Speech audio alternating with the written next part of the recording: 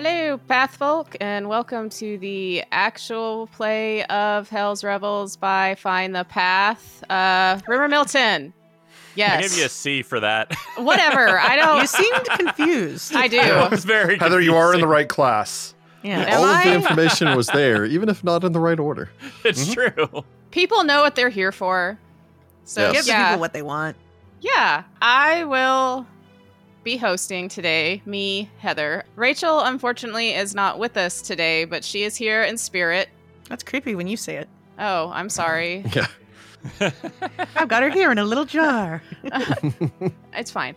This rumor mill is over Hell's Rebels episodes 28, 29, and 30. Big 3-0. Yep, turning 30. Hey. Episode 28 is the episode where we went to investigate the Red Jills and we met Nicolo's mother, Mama. but never ever actually learned her name. She's just Mama, That's fine. I mean, I can Which- tell you her name if you want. which makes me think of the Addams Family, so we're just going to keep calling her Mama. No, she's it's just fine. Okay. You know? Fair enough. She's everyone's mama now. I mean, I think I have mentioned her name on the show before, but I believe so. Nicolo doesn't actually call her that because why would he? That would be weird. And we learned from Mama that there were strange noises coming from the old Humbright house, which was an orphanage previously run by the Temple of Aradin. Like 100 years ago. Yeah, Mhm. and then several priests committed suicide and killed people the night that Aradin died, which, fun. Sounds like that was a party. Though apparently par You know- for the course for Priests of Arden after that Yeah, event. Yeah. a lot Oh, of yeah. bad things They went happen. crazy and they killed people. I almost imagine it like a feedback thing. Like anytime that you watch any of the sci-fi movies or whatever it is, my mind immediately went to Independence Day, but also like the Yeah. Avengers thing or whatever it is, where the mothership blows up and then suddenly Mhm. everyone's just like, nope, boom. Somebody blew up Aridin and then suddenly all of his priests are like, nope, shut down. Yep. We're done. So, By So- shutdown, you went mad and homicidal potentially. And maybe this is just like, I think it is a universal constant. I think that almost everyone in their hometown has a creepy house or Hmm. something like that, a creepy institution building that everyone's like, that was an orphanage. And then there was a murder in this orphanage or something like that. And then they shut down the orphanage and now it's haunted by dead children. Like that, I think is a universal truth because in the small town that Heather and I grew up in, there's a really creepy pretty. building. It's really pretty. And It's falling apart, but it's gorgeous. but interesting thing is, literally until I was 30, I was under the impression that that was an orphanage. Never once in its existence has it actually been an orphanage. Interesting. But every story I heard about this building was that it was an orphanage. Yeah, people are funny that way. We should post some of the pictures of that place because it's Oh yeah, it's a real really creepy pretty. place. It was like a retirement place for women that were part of a union. Yeah. Yeah, there's like a Interesting. union thing or like for Uh-huh. like union wives or something like that. And it was like a retirement community thing for them. And I think veterans lived there at one point too. I think it might have been. Anyway, Anyway, Huh. creepy So- orphanages though. Ross, was Hmm. Mama a priest of Aradin? I got that vibe since she's still the caretaker of the building. So, kind of. She was in training to be one. I was gonna say I got the vibe she's a lay priest because she's still alive. Well, So- there are still priests of Aradin that were able to roll with it and move on to other things. So They didn't all die, just a lot of them did. And some of them Yeah. converted to Iomade or other deities and things like that. So, but Mhm. yeah, that was Yeah. just kind of the vibe I got from her. But Cesare is not going to just ask that. Hey, did you used to be a priest of Aradin? Because I'm being 100% nosy here. Unfortunately for her formative training is in the priesthood for a god that no longer, No longer exists, Yep. which Yeah. means making a living is difficult these days. Yep. I'm sure some of that is somewhat transferable between different deities, but like, what deity are you gonna follow in the city? Well, and importantly, you all exist in a world, as far as Galarian is concerned, where gods demonstrably exist. Mhm. Where Like, there's we have literal actual, proof of their existence. Mhm. yeah. And so faith has to be a deep connection with a deity's portfolio, with what a deity believes. So even if you are a follower of Aradin and you survive the apocalyptic scenario where your god dies, do you really have the level of faith in Iomade to channel her power? I mean, some people did. Yeah, Yeah, I mean, some not all people of can them. make the transition, but sometimes it's just not like, oh, well, I need to change a pair of shoes. Like a priest needs to really believe to be able to cast spells. The idea of immediately just switching gears and going, oh, okay, well, Aradin's dead. All right, what other deities are available in this town? All right, this guy, sure, Abadar, close enough. Yeah, it's kind of the thing of like, because it's a polytheistic religion, like everybody believes in the deities, you know, aside from like Rahadum and some other places. Mm-hmm. It's what you choose to like follow and make central in what you like believe in, like the tenets that you follow on a daily basis. Because like, even though you're a you know, say a good aligned person, you're not going to like say, oh well, Asmodeus doesn't exist because I don't follow him. You know, it's very much oh no, he still exists, he's just not the one that I and you know, Rahadum follow. even acknowledges that the gods exist. They're just too much drama. Thank you, Heather. I was going to make that clarification, but you are correct. Yeah. Anyway, They're the atheists of gods exist, but they're not special. It's like believing in the mailman. Come on. but it's that classic belief that a god you, is Terry just Pratchett. a really powerful outsider. Yeah, it's not worth yeah. all the drama that they bring. I mean, just look at Chiliax and all the you know, things like that. I mean, they're not wrong about that bit. But we did go and investigate the Humbright house, which Mama has been tending to. I liked Rick's description of everything that she could reach was clean, and then above that, it was like dusty. I love We that. need to go clean. There were a lot of fun details in that episode of Rick describing things, like describing how like the roof of her house was like, if you were in the center of it, it was Nicolo's height, and if you were anywhere like on the sides and stuff, it wasn't. Yeah. So like Nicolo had like a path to be able to go in and go out. And somehow we directly found our way to the gang. We were we just like, really Nicolo did that boss moded a backwards. door is what happened. Okay, it really felt like we just like completely backwards that. Like, did we miss something that was we supposed to tell just us a searched. different I way? mean, I really think it was one of those. We searched the main building, went up the tower. Oh, this door's barred. We can't Let's get try the through other it. building. Go to the other building. But like Jess said, Nicolo was like, Nah. eh. It's raining outside. I'm just going to open this door. So fun thing about this. Some of this was improvisation on my part, and then some of this I feel like was an oversight on the part of, I believe Crystal Fraser wrote this book. None of the map, like the Humbright House's map is not on here. Mhm. In fact, like there is no assumption really that you're even like around the inside of the building at all. Interesting. It's kind of leaves it very ambiguous on like how you get involved with the Red Jills. And some of that I feel like might have just been crunch time or cutting things for numbers Or and all the rest kind of that. of Hell's Rebels has kind of a sandboxy feel. So it's like, here's this gang and here's where they are. How the party gets there is how they get there. We're going to give you the know? one map that you're going to need for the combat, and that's it. And it basically says that there's the ladder that leads upstairs. And that you can go around from the side, and then that would take you through the side, and you fight through the central building, and then you fight across the thing, and then you fight across the rooftops, and then you get all the way over to the bell tower thing. But as the map shows, and as is kind of indicated there is no access to the bell tower on the map. And so when I was like running through it, I was talking you guys through, it's like, okay, well, obviously there'd be stairs up to this bell tower. And then I went through like the process of, well, if there's stairs up to the bell tower, there should be a trapdoor that leads into the bell tower. Yeah. Obviously. If there's a trapdoor that leads into the bell tower, that would take them directly into the final boss fight. So let me just go ahead and put a barrier here.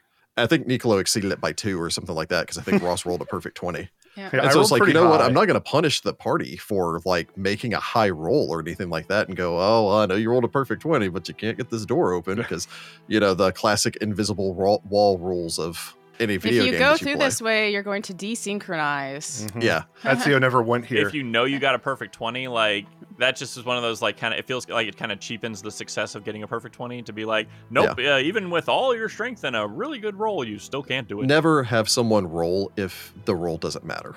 Yep. Exactly. Yeah. Yeah, I just decided, you know, and I don't know if that made it easier or harder for you. It made it really Yes interesting, and actually. no, like Yeah. Yeah, Yeah. because the fight, we got through the door, and then Scarplume attacked us, and her Mhm. tieflings attacked us, and tieflings. I'm never gonna fix that, y'all. I'm just throwing that out there. That's like 20 years of saying tiefling. I will try, but please don't at me. You know? Fair enough. But we killed Scarplume and one of the tieflings.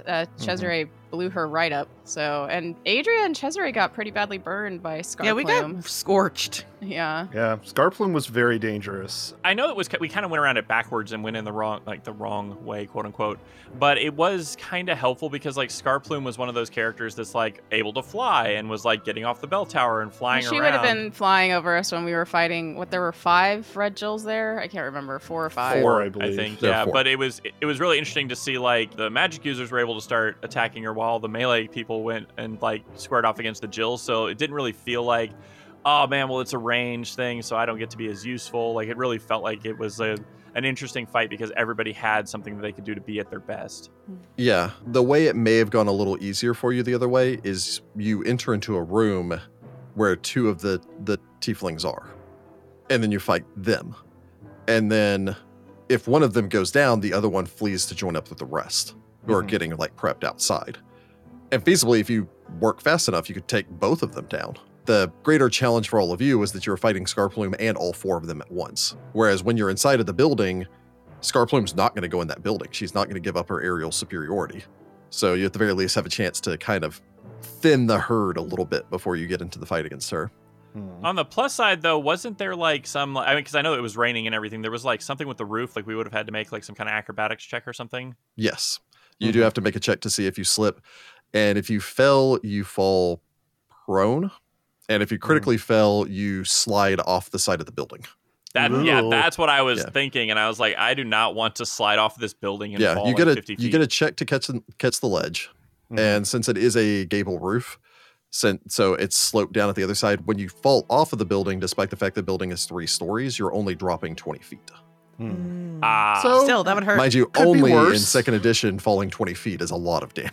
Yeah. But also, you're out of the fight, basically. Yeah, that's the real kicker. Episode 29 picked up with the defeated Red Jills, where we talked to one of the tieflings that we brought back around, and Chloe, yeah, and she basically said, "Look, we're just doing this to survive." Scarplume, when Scarplume took over, she just really hated humans, so that's when we became more violent. We just want to get out of here. And we were like, "Get." Yeah. Here's some tickets. Cesare was not part of that conversation. That's true. Cesare was downstairs. Yes. Because he was like, somebody should be here in case, people notice this Strix flying around. In case the guard comes over and goes, what's this dead Strix doing here? Yeah.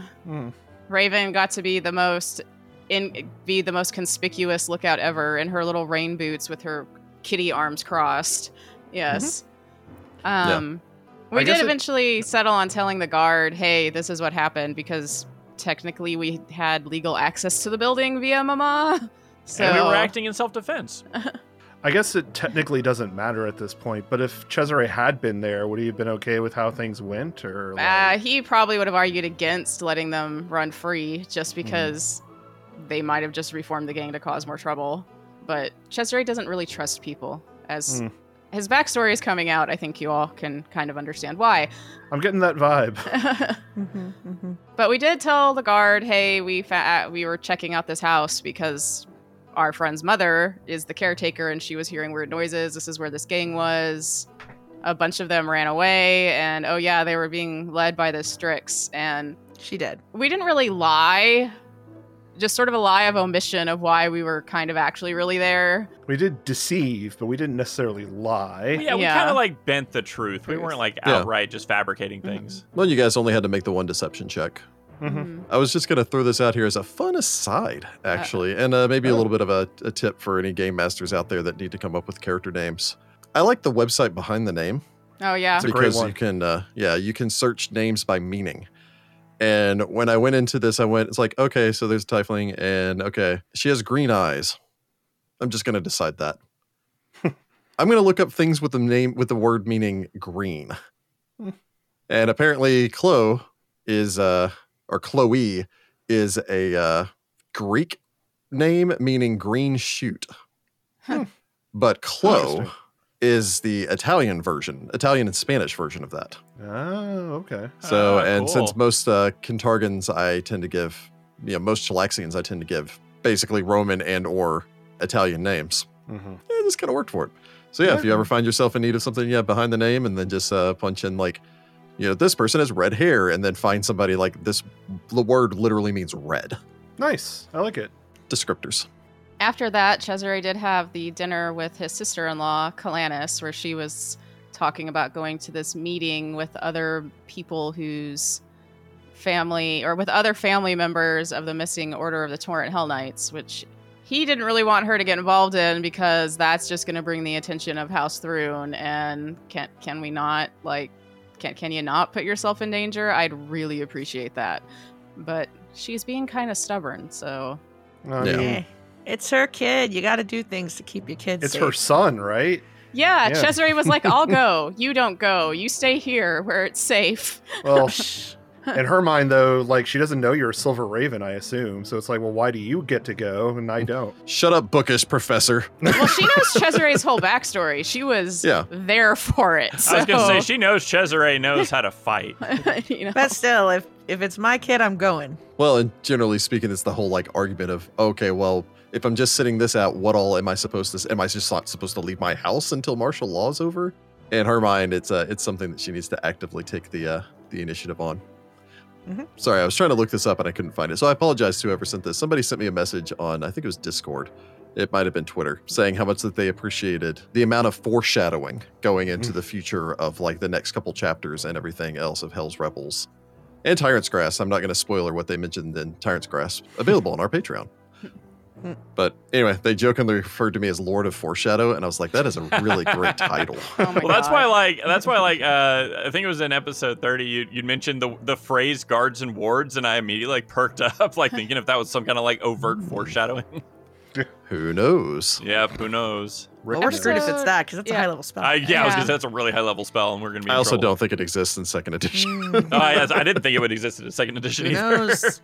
But It might be a ritual. At the coffee house on the next Sunday for our meeting, there was the note from the Poison Pen of Kintargo Oh, yeah. posted. It had a cool poem on it. Yeah, the city burned red as the embers spread the night of Thrune's arrival. Our city impaired, oh, how have you fared since fascism's revival? The taxpayer for this new Lord Mayor through war his will imposes. The blood in our streets, this refrain repeats. Blood waters our roses. And we knew that the poison pen Indeed. had been around like before all of this stuff with Thrune. They'd always been kind of making political commentary, but this is the first note that's been found in a long time, right? Like since since the Night of everything. Ashes. Yeah. Okay. But wasn't the note... Correct. Oh, also, no. I was just going to say, also, thanks again to Addison for sending me that It's a really cool poem. poem. And it was written in green ink and tacked to the coffee house door. And of course, water, roses, and blood makes you think of Milani, like immediately. Yes, but the So- green ink makes My me girl. think of the green ink that was stolen from our hostess. We found that, though. We found that ink. Yeah, we Yeah, I found thought that, we but what found if the green ink she's the vial. poison pen? Laria? Could be. Yeah. I don't know. I mean, yeah. I don't know. So- There's something about the fact that that's specifically called out as green. That's, it's just a detail. Could be coincidence, but I don't know. I feel like Laria's got enough jobs as it is. always room for one I more. thought Jordan was going to say, I feel like Laria wouldn't post it outside of her shop if she was going to post her. Also- Or maybe she would because it's a double, it's a double blind Yeah, thing. It's like, exactly. that's what you think Yes. that I would think that you would think. If I had learned nothing else from Lord of the Rings, the closer you are to danger, the further you are from harm. Exactly. We also had Rexus had also finished decoding all the documents, and the section he decoded talked about how the Silver Ravens leaders knew that House Thrune was going to seize control and they were going to surrender, but then the timeline doesn't add up because Bloodsurret said that it was the Silver Ravens, that Bloodsurret. kidnapped the Serene Mayor's son, but if that was true, then the Silver Ravens should have already turned themselves in. So there's some sort of There might have been a schism. Maybe. Or, Yeah. I mean, Blasodriat may have gotten the dates wrong or something. I mean, maybe. Could be something but- as simple as that. Well, the implication that you got from Blasodriat is that she was inadvertently taken hostage whenever her contract was taken from the Serene that she was serving. that was that Jackdaw killed and threw in a river. And that she found out subsequently after that the Silver Ravens were responsible for kidnapping the Serene, Lord Mayor's son. And we know that something like that had to have happened for Bloodsurret's contract to end up in a Silver Raven hideout. There had to have been something that happened between the holder of her contract and the Silver Ravens. Otherwise, she wouldn't have been trapped down in the livery.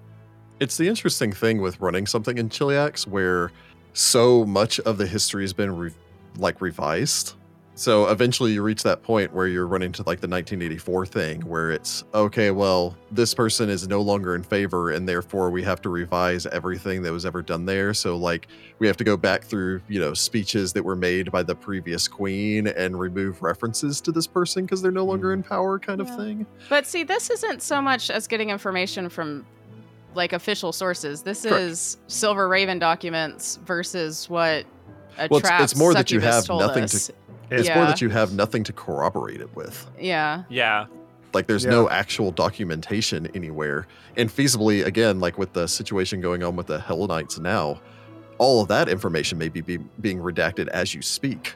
If those Hell Knights are no longer in favor and are removed, then eventually any reference to the Order of the Torrent may be removed.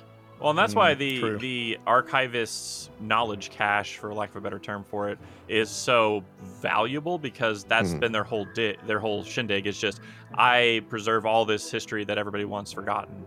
Yeah, but we're kind of getting into episode 30 there, because at the end of episode 29, Rexus dropped the bomb that he might have found the base of the Order of the Archivists, and that his mother may still be alive. Yeah. Which would be Quite huge. a reveal.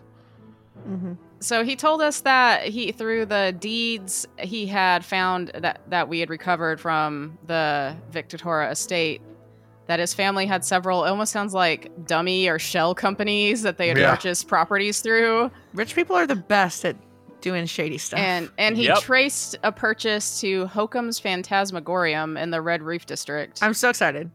Also, naming it Hokum's like it's just some Hokum. You know, like there's something very funny about the name of that place. And he believes that might be the secret order of the secret headquarters of the Sacred Order of the Archivists.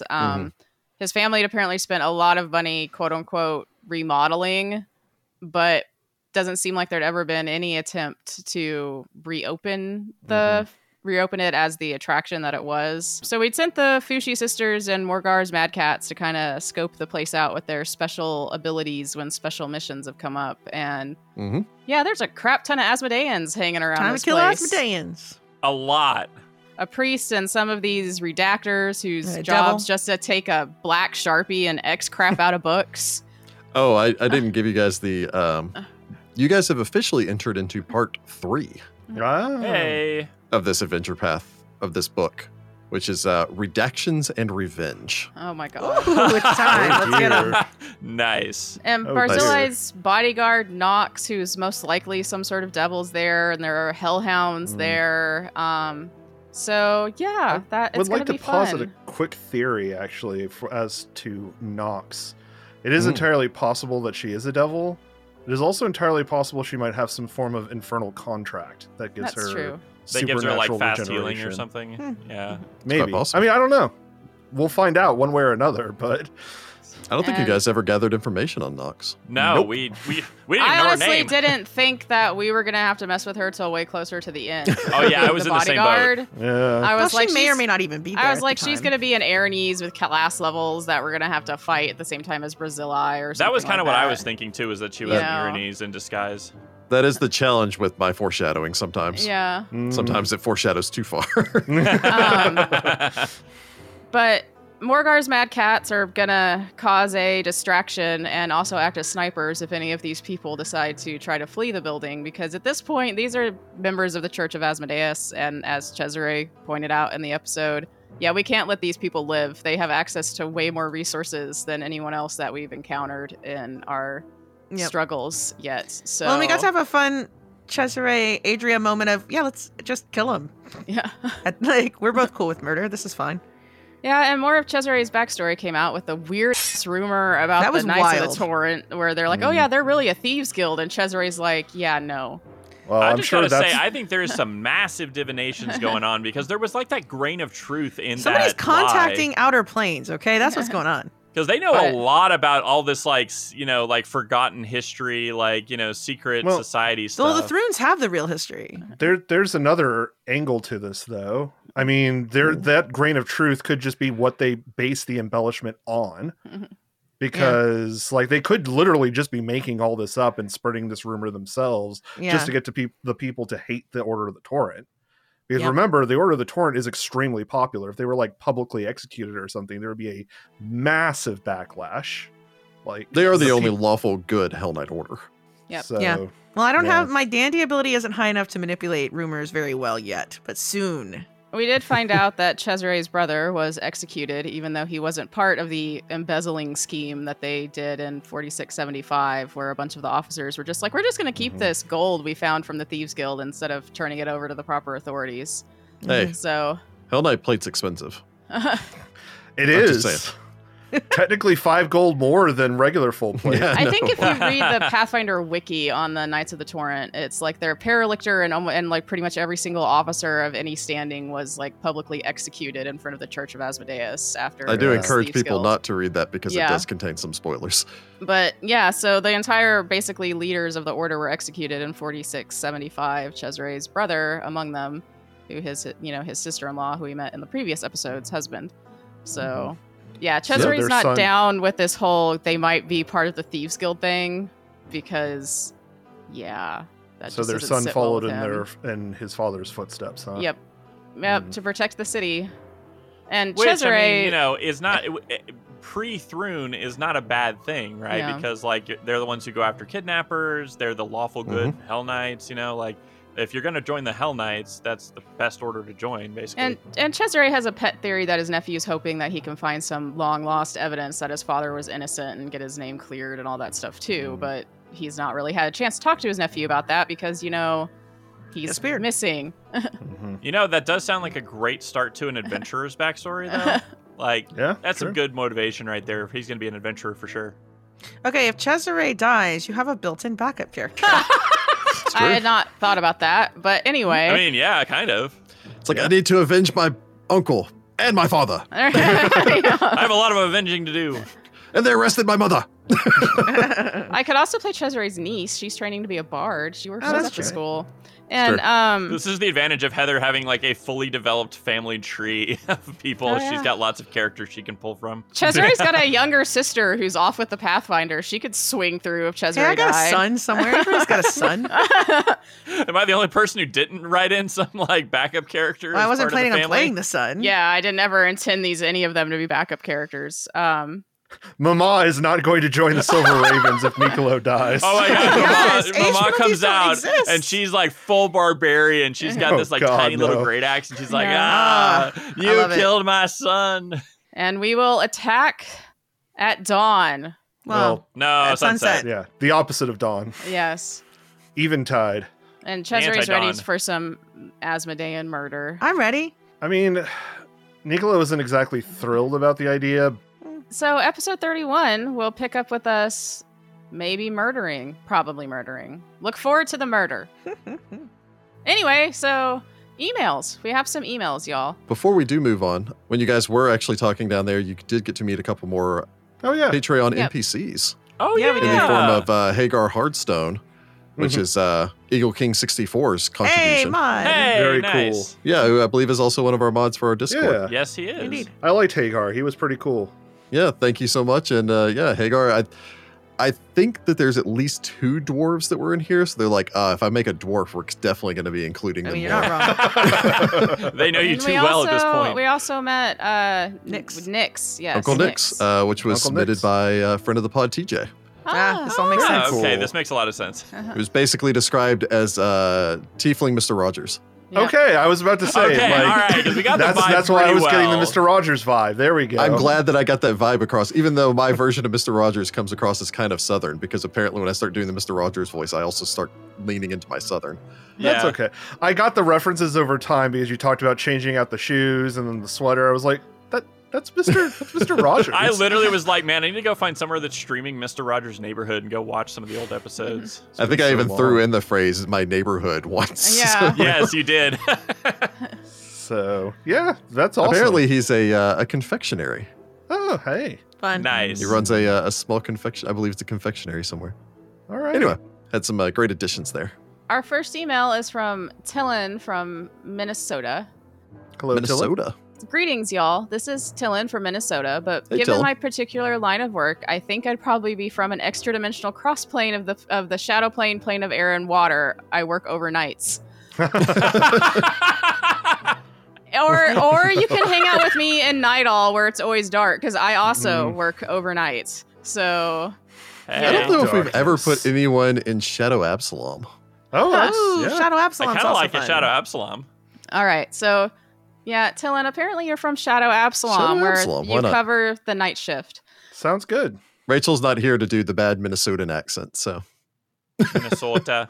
They go on that I've been listening to Pine the Path for a while now, and I'm always pushing back my other podcasts to listen to your newest episodes. And the same goes for Hell's Rebels. Well, thank you. Yes, thank you. It is wonderful to listen to the inner character back and forth, both out of and sometimes in combat. Y'all have been an amazing experience, and I look forward to the Sky Pharaoh being grounded. Yeah, so do we. See our Mummy's Mask adventure. Yes, that guy's a jerk. I wish you all the best of luck. Ross, like, you're on your own there. Yeah, I can't help you on that one. Ross is going to play the Sky Pharaoh. Sorry. Oh, God. Special guest Ross playing the Sky Pharaoh. What a that twist. Would be something. Tillin goes on, I have 2 questions for the group today. The first question is, what is everyone's opinion on monstrous characters such as Lizardfolk, Gnoll, or Hobgoblin? I personally love the idea of what's commonly thought of as a strictly evil race and turning the table on that. I don't mind people playing monstrous characters as long as it makes sense for where you are playing.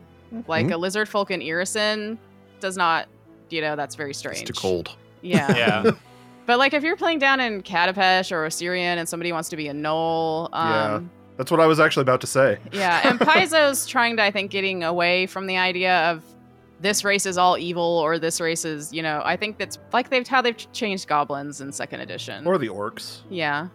Yeah, I mean, I think as long as you can justify it either with like a backstory element or something as to like, why you're different and everything, you can totally make it work. I think the caveat to it, especially like if I was GMing it, would be I'd have to sit down with that player and be like, you do realize like you're going to have prejudices. You're going to have people that just assume because you're a kobold that you're, up to something trying to set traps or whatever, like there's... Yeah, and there's things like that depend on just your play style. Like we include the fact in our games that the tieflings in Kintargo are treated poorly. And if that's not something that you want in your game, you don't have to have it. But absolutely, we do those. We keep that. I don't want to say more realistic because that just sounds gross. But you know what I'm trying to say. We just some grittier things. Yes, grittier things are a part of our games. Well, the important thing is that backward viewpoint of just because of your heritage, you are inferior, is something that your characters are fighting against because it is prevalent amongst the baddies, devil-worshipping aristocrats and people like of in our case, of the nation. Yeah. I mean, especially like, do not make a character that is like, I really hate kobolds if you know another player is going to be a kobold. Like, don't do that. Like that is unnecessary drama. It's going to hurt people's fun. Like, you just don't need to do that. However, I am here for monster creatures all the time. I wish more monster creatures were playable. Well, and then kind of talking about Mummy's Mask, we recently found a character that is something that would normally be evil, and we're like, we love her. So always. Yeah, so I love me some orcs. I think it just depends on your table and your players and everything like that. But on the whole, as long as it makes sense and it's something everybody else at the table is okay with, especially in 2nd edition when a lot of those are uncommon or rare or things like that, that if you let one player play an uncommon race, you can't tell everybody else no, or everybody gets one uncommon thing, and if that's your race, that's the uncommon thing you get type situation. Yeah, Heather summed up my thoughts actually very accurately. I agree 100% on the idea of not having races be strictly evil. Like, I've always been fine with the idea of, if you're turned into a vampire, it makes you evil because it's a curse, as opposed to like an actual heritage or ancestry in this case. But damn fears can be any alignment, so... Yeah, but just the idea that, goblins are evil, even if this goblin was raised in a human orphanage or something like that, the goblin will be evil. Yeah, that doesn't make any sense. No, that's backwards. I think the idea of... I almost think GMs should preempt it, where if you're approaching your players and letting them know this is the game that you're going to be playing, Hell's Rebels, for instance, that we did, I included in there that it's just like goblins in this setting are uncommon, but Tengu are common. And Aasimar are still uncommon, but tieflings are common. and just kind of preempting and saying, like, these are the ones that are acceptable. And feasibly speaking, if you guys left Kintargo and had to journey around outside and one of you died in the wilderness or something like that, I might just approach and say, okay, by the way, make a new character and all the rest of that. And you know what? I know they're a rare option, but you could play Strix if you wanted to, because it makes sense for the region or something like that. Yeah. One of those goblin cliff divers that are like south there are of goblin Kintargo. cliff divers. I forgot about that. That's how they prove their like worth to their tribe is whoever can jump the highest and not, I guess, go splat. But you play one of them, but they're scared of heights, and so they're hiding from their tribe. Yeah, they were banished because they're too cowardly. I would only jump from like 2 feet up. I do think that was literally the person in charge of their tribe is the one that leapt from the highest point. Yeah. Nice. And so to like be the new tribal leader, you have to like, okay, well, I'm on a rock that's 6 inches taller than that rock, and then I jump off. Why do I imagine that they are also really good at stacking rocks so they can make their little diving boards as they go off? So anyway, yeah, I think Heather answered that pretty well. Tillin has a second question. I have been playing in my free time Alcat's Wrath of the Righteous CRPG and was wondering about your opinion on Mythic. Wrath of the Righteous is really fun, but I will say the Mythic rules in the video game are completely different from the pen and paper Mythic rules. Because on the pen and paper, instead of like having like almost like a heritage type situation like they do in the video game where it's like angelic or demonic or there's the Azada and things like that, it's more of an archetype type thing, like the Hierophant and the champion and that kind of thing. So I'm not familiar with the CRPG version. I haven't had a chance to play Wrath of the Righteous yet. Hopefully soon, because that is absolutely my wheelhouse. But it's very fun, Ross. You will enjoy it greatly. I had a feeling I might. Tabletop RPG rules, I am very fond of. I think that unlike some of Paizo's other work, it does tend to be a bit more untested as far as like balanced against each other.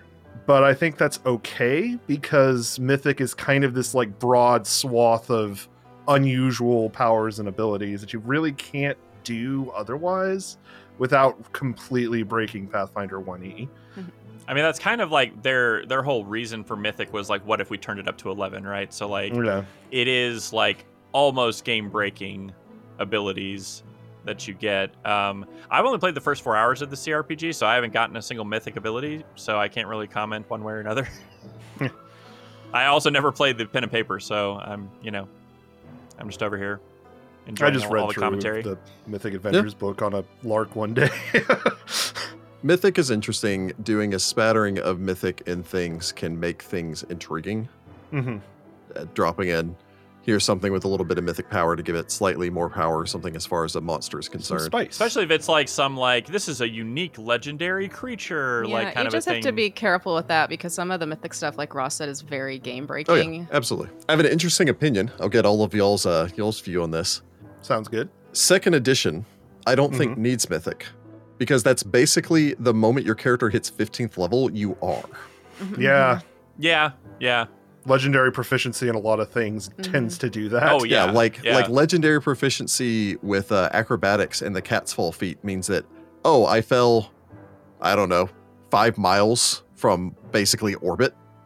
Yeah, I land on my feet and take no damage. Yeah, there's actually a Mythic feat that lets you do that. Like you can pretty much fall from orbit and I'm fine. Once you start getting into the legendary proficiencies with stuff, and especially some of the high-level feats for the classes, pretty much every character in Pathfinder is Mythic. So, in Pathfinder 2 is Mythic. I'm inclined to agree with that. Yeah. I mean, I think especially talking about some of the level 20 capstone feats, there's several where like you're just permanently hasted, but can use the extra action for something to do with your class abilities. There's some where it's just like, okay, I get an extra 10th level spell, which are bonkers. All sorts of crazy stuff like that. So yeah, I mean, if the way that I kind of look at Mythic is like Mythic makes you feel like a superhero, like that's high level 2E, you basically feel like a superhero. Yeah, I jump 60 feet in the air and do a flip and then land on my feet. Yeah, like, I mean, you can just do like ridiculous stuff. Yep. No magic, just me. Yeah, exactly. That's just like pure skill, Skills. All right. Well, Tillin signs off with that. I hope everyone's day is well. Regards, Tillin. Well, thank you for your email. Tillin. And I'm glad you enjoy listening to us and our shenanigans. Have fun in the dark lands of Shadow Absalom. Yep. Indeed. Email 2 is from Mike from Kintargo. Hey, Mike. Mike's We'll place you in Kintargo, I guess. Yeah. I think we did previously. Yeah. Mike starts out, "Hey everyone, greetings from the Silver City. I hope this finds you all doing well.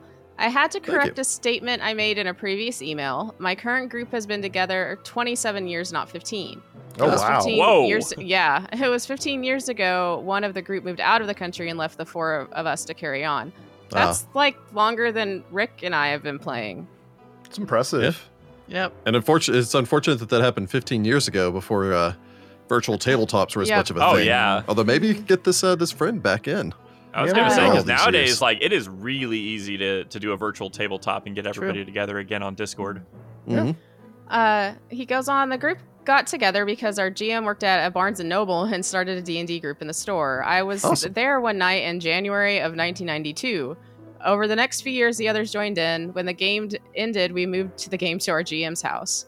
We did a lot of homebrew campaigns over the first 10 years or so. 2 really stand out as a lot of fun. One was our Harry Potter game, where the only requirement was each character was an arcane spellcaster. Nice. I was a song mage who cast spells with his harmonica. I had a raven familiar named Blue. No points for guessing the style of music I played. There you go. Yep. Nice. The other was Warlock. The premise was it was a CW young teen sci-fi drama. Oh my god. Those are my guilty pleasure shows. I love it. I feel seen. A group of warlocks under a common mentor to try to stop the mentor's arch nemesis from taking over the world. That's amazing. My question, finally, is do any of you have homespun games that really stand out as fun or memorable? Since we've gotten older, we've mostly done APs as far as I've been playing. So Yeah. When I was a lot younger, I did a whole bunch of games. I mean, heck, I even did something that was basically Magical School Game. It was Evil Magical School Game because I placed it in, everyone played Red Wizards of Thay in the Forgotten Realms. Oh, and instead of boy. like houses, it was divided by Yeah, they were the School. 8 houses, basically, which were just the 8 schools of magic. Because all the red wizards have to be specialized. So. Yeah. And I remember doing that, and Heather and I did a really long-running Vampire the Masquerade game. Yeah. Mhm. But no, currently, I don't have any homespun, homebrew kind of things. Like we bring our own touches to our APs, but yeah, we don't really have any 100% home, or I'm not part of any 100% homebrew games right now. I mean, I'm not right now, but I did. So sidetrack story, I suppose.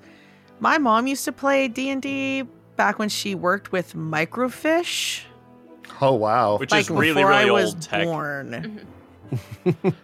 Say, we don't even have a microfiche reader anymore. Yeah, like she and my dad worked in the same place, and she worked overnight, and they had an ongoing D&D game their entire shift essentially, and they would take their 15 minutes and play D&D.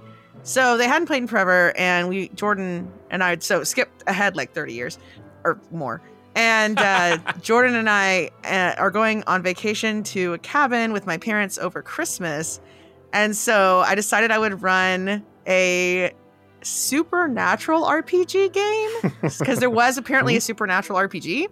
Yeah. And they all played, like, I made my parents' characters and Jordan made himself, but it's us. I made my mom. I made my dad. Jordan made himself. And then, I made myself as an NPC, and then I went missing, and the whole thing was finding me. And that was really weird and fun. No, I've done a couple of homebrew things. Whether it's like, one shots for people who are just trying to try things out. I did kind of riff on Council of Thieves. Like I took the contents of like the first book and kind of the setting of that, and then went and did my own last 5 books of it. That got wild. Mainly because the group split up and I suddenly had to scale it down for 2 people, and I was just like, you know what, I'm just going to start homebrewing this. So that was wild. I think really the most homebrew thing that we do is that all of our games do take place in the same universe. So Tyrant's Grasp and Mummy's Mask and Hell's Rebels are all taking place in the same version of Golarion. Just, at different times. Yeah. I mean, I'm going to try to be brief because Rick already mentioned the old White Wolf system. Mhm. I do have some very fond memories, especially of that Dark Ages game. There were some really cool times there, so I just wanted to say props for that. I liked that game. Was fun. And then there was one more recently that I played that was RuneQuest. I don't want to get super into the weeds on it, but it was a lot of fun. I had a goat herding priest of Isradafan, the goddess, like the local nature goddess. So, That sounds amazing, Ross. yeah. If you know the value of a goat, you know the value of anything. Nice. Mike signs off with thanks again for all the entertaining listens. Mike from Cantargo. Very cool. So Thanks, that's- Mike. Thanks, Thanks, Mike. So Mike. that's the end of our emails. So now we are going to cast the Lord of the Third Circle of Hell, Mammon. Oh, Oh. dear. I Okay. gotta think about evil folk. Mhm. The Archdevil Mammon is Hell's accountant and treasurer. Okay, He rules accountant. over the lightless realm of Erebus, the third plane of Hell, metaphorically located between the Iron City of Dis. Mammon was once the angel imperial lord of gems and silver before he betrayed heaven and joined with Asmodeus in his exodus into Hell. During the Battle of the Triune Star, Mammon discovered the Proteans and sought to turn them against Asmodeus' foes, but he was surprised by Serenre and her hosts. In the end, Mammon was cut down, his corpse falling upon the 13,001, I like there's and one, gem-filled chest he brought to buy the Proteans' aid and left to drift in the maelstrom. It was that last one that there. was really the problem. Yeah. Centuries after, agents of Mephistopheles retrieved Mammon and brought him back to Hell. Asmodeus had him brought to the vaults under Dis, where the other archdevils laid him amid his vast trove. However, the fury of the Maelstrom and the power of Hell somehow combined to remake Mammon, who turned his burial treasure into his new body. Asmodeus, intrigued, supplied Mammon with wealth from Nessus and remade his crypt into Erebus, his new realm. Mammon once looked like a majestic angel with sleek muscles, gleaming eyes, and white hair. He retained this form after his fall until he was defeated by Serenre. Now all kinds of wealth and Erebus contribute to his body. And when receiving visitors, he possesses the Argent Prince, a silvery replica of Mammon's old angelic body. When attending council with fellow archdevils, he instructs his servants to carry specifically chosen trove to Nessus so he can take the most majestic form possible. So wow, this guy is literally animated freaking treasure that rules a. Good lord, he rules sounds hell. like hedonism bot. Gosh, he's a fancy man. Oh, carry He's a me, very, please. very fancy man. There were Oh my bodies God. everywhere, and then the explosion happened. Oh my gosh, who's the voice actor for hedonism bot? No. I have a joke one, and then I have my actual one. Oh my god. My actual one is a joke one, but My joke one is Michael Douglas, Mm, okay. because greed gosh. is good. Yes. Okay, yes. that's fair. There we go. I actually have one I have Okay. one too. because this Mammon just sounds ridiculous. I'm sorry. Like this handsome, ridiculous man. I'm going with Ryan Reynolds. Oh, I didn't like him. Fair. It's too Fair. chaotic a little bit. but Yeah, I was do like, like I it. feel like he's too chaotic too. But Just because you're lawful evil doesn't mean you can't be shenanigans. you know. Eh, Ryan Reynolds is of course a very, very handsome man, and yeah, something about that just made me go, yeah, this works. So Ross would be next if we're going in the normal order since Oh, Rachel's it's- not here. It me. Okay, It very me. well. Yeah, I guess for me, originally thought of it was like that would be a funny joke, but the more I thought of it, the more I actually appreciated the idea. I'm actually going to go with Rick Moranis because he has this sort of like kind of pipsqueaky vibe that I think would work really well with this Mammon, being this sort of like, I have these grand, illustrious ideas that never quite pan out. And then I kind of get put in my place for a while. So, I don't know. I think it would be fun. All right, so Rick. My actual one, just because this actor plays affluent characters, like characters with wealth so well, especially like wealth and privilege and all the rest of that. Christian Bell. Oh, Like American he Psycho always action. comes Yes, across and like a that's- very much American Psycho. And Like he did a very good job in that movie being completely insane. yeah, that flip flop back and forth. But at the same time, like when he was playing Bruce Wayne, it was super charismatic. I Yeah. 100% believe this. It's very charismatic and all the rest of that. And also, there is always something like even when he was playing Bruce Wayne, there's always something kind of skeevy about this guy. Like, I don't know what it is about just the way that he acts or anything like that. And he also 100% throws himself into any role. The Machinist, for instance. Yeah. It's true. Oh, yeah. Like, so the idea of him going from like, oh, I'm going to be portraying this uber powerful angel being to like, oh, well, now I'm a pile of like treasure. I can imagine him just like gluing bits of gold to himself and walking around. Now I have the Anyway. I have the Ice Nine Kills song about American Psycho stuck in my head. Anyway, All right. So, everybody's favorite brother from Arrested Development, Will Arnett, who played Job. That's a good choice. my gosh. Oh my gosh. He's so entitled and ridiculous. He has such terrible plans, but he believes in them wholeheartedly. He's not bad looking, but he's also hilarious, which would be very funny. Pile of treasure. Illusions, Dad. You don't have time for my illusions. Anyway. Oh my gosh. Jeez. I like how most of our choices are people that are awesome and also ridiculous. I It's a don't man made of treasure. I don't know. I was gonna say that's the problem. Is like I could see it if you're just like, oh, he's a really cool angel, and we'd pick somebody totally different. But it's like, oh, and he's really weird now. Like he's gotten really into He's this like whole literally gold an body animated thing. pile of treasure and chooses the fanciest pieces of treasure when he has to go to court. You know? All right, Okay. Jordan, what you Okay, got? so I don't know where this came from. I think because the description of him just sounds so extra and ridiculous. I'm gonna go with Johnny Depp. Okay. All right. Johnny Depp has a lot of range, and Johnny Depp is just a little weird. And I feel like this role, you got to be just a little weird. You gotta be some weirdness. Sure. Yeah, Sure. there's some weirdness in it. So Johnny Depp is who I'm going with.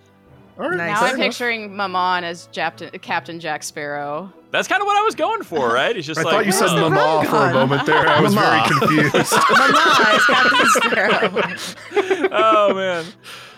You'll always remember this as the day that you almost caught Mama. Is Mama played by Judi Dench? I thought Judi Dench already played somebody. Oh, I there. have I have no I idea. don't know. I don't think so. This is I'm going to say this is very sad. Posthumous casting, but Betty White. Aw, Yes. Mama is Betty I love White. it. Yes. Oh yeah. I'm very Yes. sad that is now a posthumous casting. I Ratified. know, Betty. Yeah. But So, well, actually, hold on. Because from the ether, Rachel would like to go ahead Dang and it. throw in her hat for the casting on this. is she just in the room with you and not No, like? I've got a text here. Oh, all right. Amazing. Does she have two, All or right. is it just All right, one Rachel, now? what you Yeah, got? did she say I have like 20, but I'm narrowing it down to this one? I can only imagine that she narrowed it down from a much more substantial list. So, All right. since she is not here, I will have to be the one to defend this casting choice. All right. Who did she pick? So Rachel cast for this Doug Jones. Now, many people probably not as familiar with Doug Jones' face. However, you are probably very familiar with his acting. He was the fishman in The Shape of Water. He was Oh. Pan's Labyrinth. He was the Abe Sapien in Hellboy. Yeah. He's in the new Star Trek Discovery. Yeah. Yes, as Saru. So I pulled him up because I didn't know who he was. So of course I went to Google, and it lists here on his little Google description is an American actor, contortionist, and mime artist. Nice. Oh, yeah. Okay. Yeah, I could see it. Also, just on the subject of him being made of pure silver, I believe Doug Jones was the Silver Surfer in Fantastic Four. Wow. So being a completely silver being would also be within his wheelhouse. He was also Billy Butcherson in Hocus Pocus. Yes, he was in Hocus Pocus. Yeah, as Billy. Okay, I'm over. I'm on the Doug Jones train. I have won Jessica over to the Doug Jones train. The voting for the castings has moved to our Discord channel because I'm in charge of that now, and I don't know how to make polls on Reddit, but Discord I can handle. So when this rumor mill comes out, there is a casting. I think, what did we call it? Casting Powerful Folk or Yep. something like that. There's a channel on the Discord where you can go and vote for your favorites. Absolutely. And Oh. after the polls close, they are updated on that page as well. Let me be Rachel real quick and say, well, when I first saw Doug Jones, he was in the Hush episode of Buffy. He played the Oh my bad God. guys. Right. Oh my God. Did you know that, or did you have to go look that Am up? I the only I saw one a that, picture when I when I Googled him. started reading about Mammon, heard the crab singing "Shiny" Yes, from that's Moana? the first thing I heard. No, 100%. Yeah. Mm, Shiny. True. That Your grandma is lied. that is our rumor mill 10 for Hell's Rebels. Go out there, go to the Discord and vote for your casting for the ridiculous Devil Lord Mammon. And good luck out there, Pathfolk. We will see you next time. Till then, Bye, everyone. everybody. Bye. Stay safe Pathfolk. out there. Buffy reference. You got to put that in there. I can't believe that was a Buffy reference too, man. Everything Rachel does is a Buffy reference. Find the Path Ventures is an officially licensed partner of Paizo Incorporated. Hell's Rebels is copyright 2015. Hell's Rebels and the Pathfinder Adventure Path are trademarks of Paizo. All Pathfinder images are property of Paizo and are used with permission. Find the Path Ventures have converted Hell's Rebels from Pathfinder to Pathfinder 2nd Edition. Conversion notes are available to our Patreon backers at patreon.com/findthepath.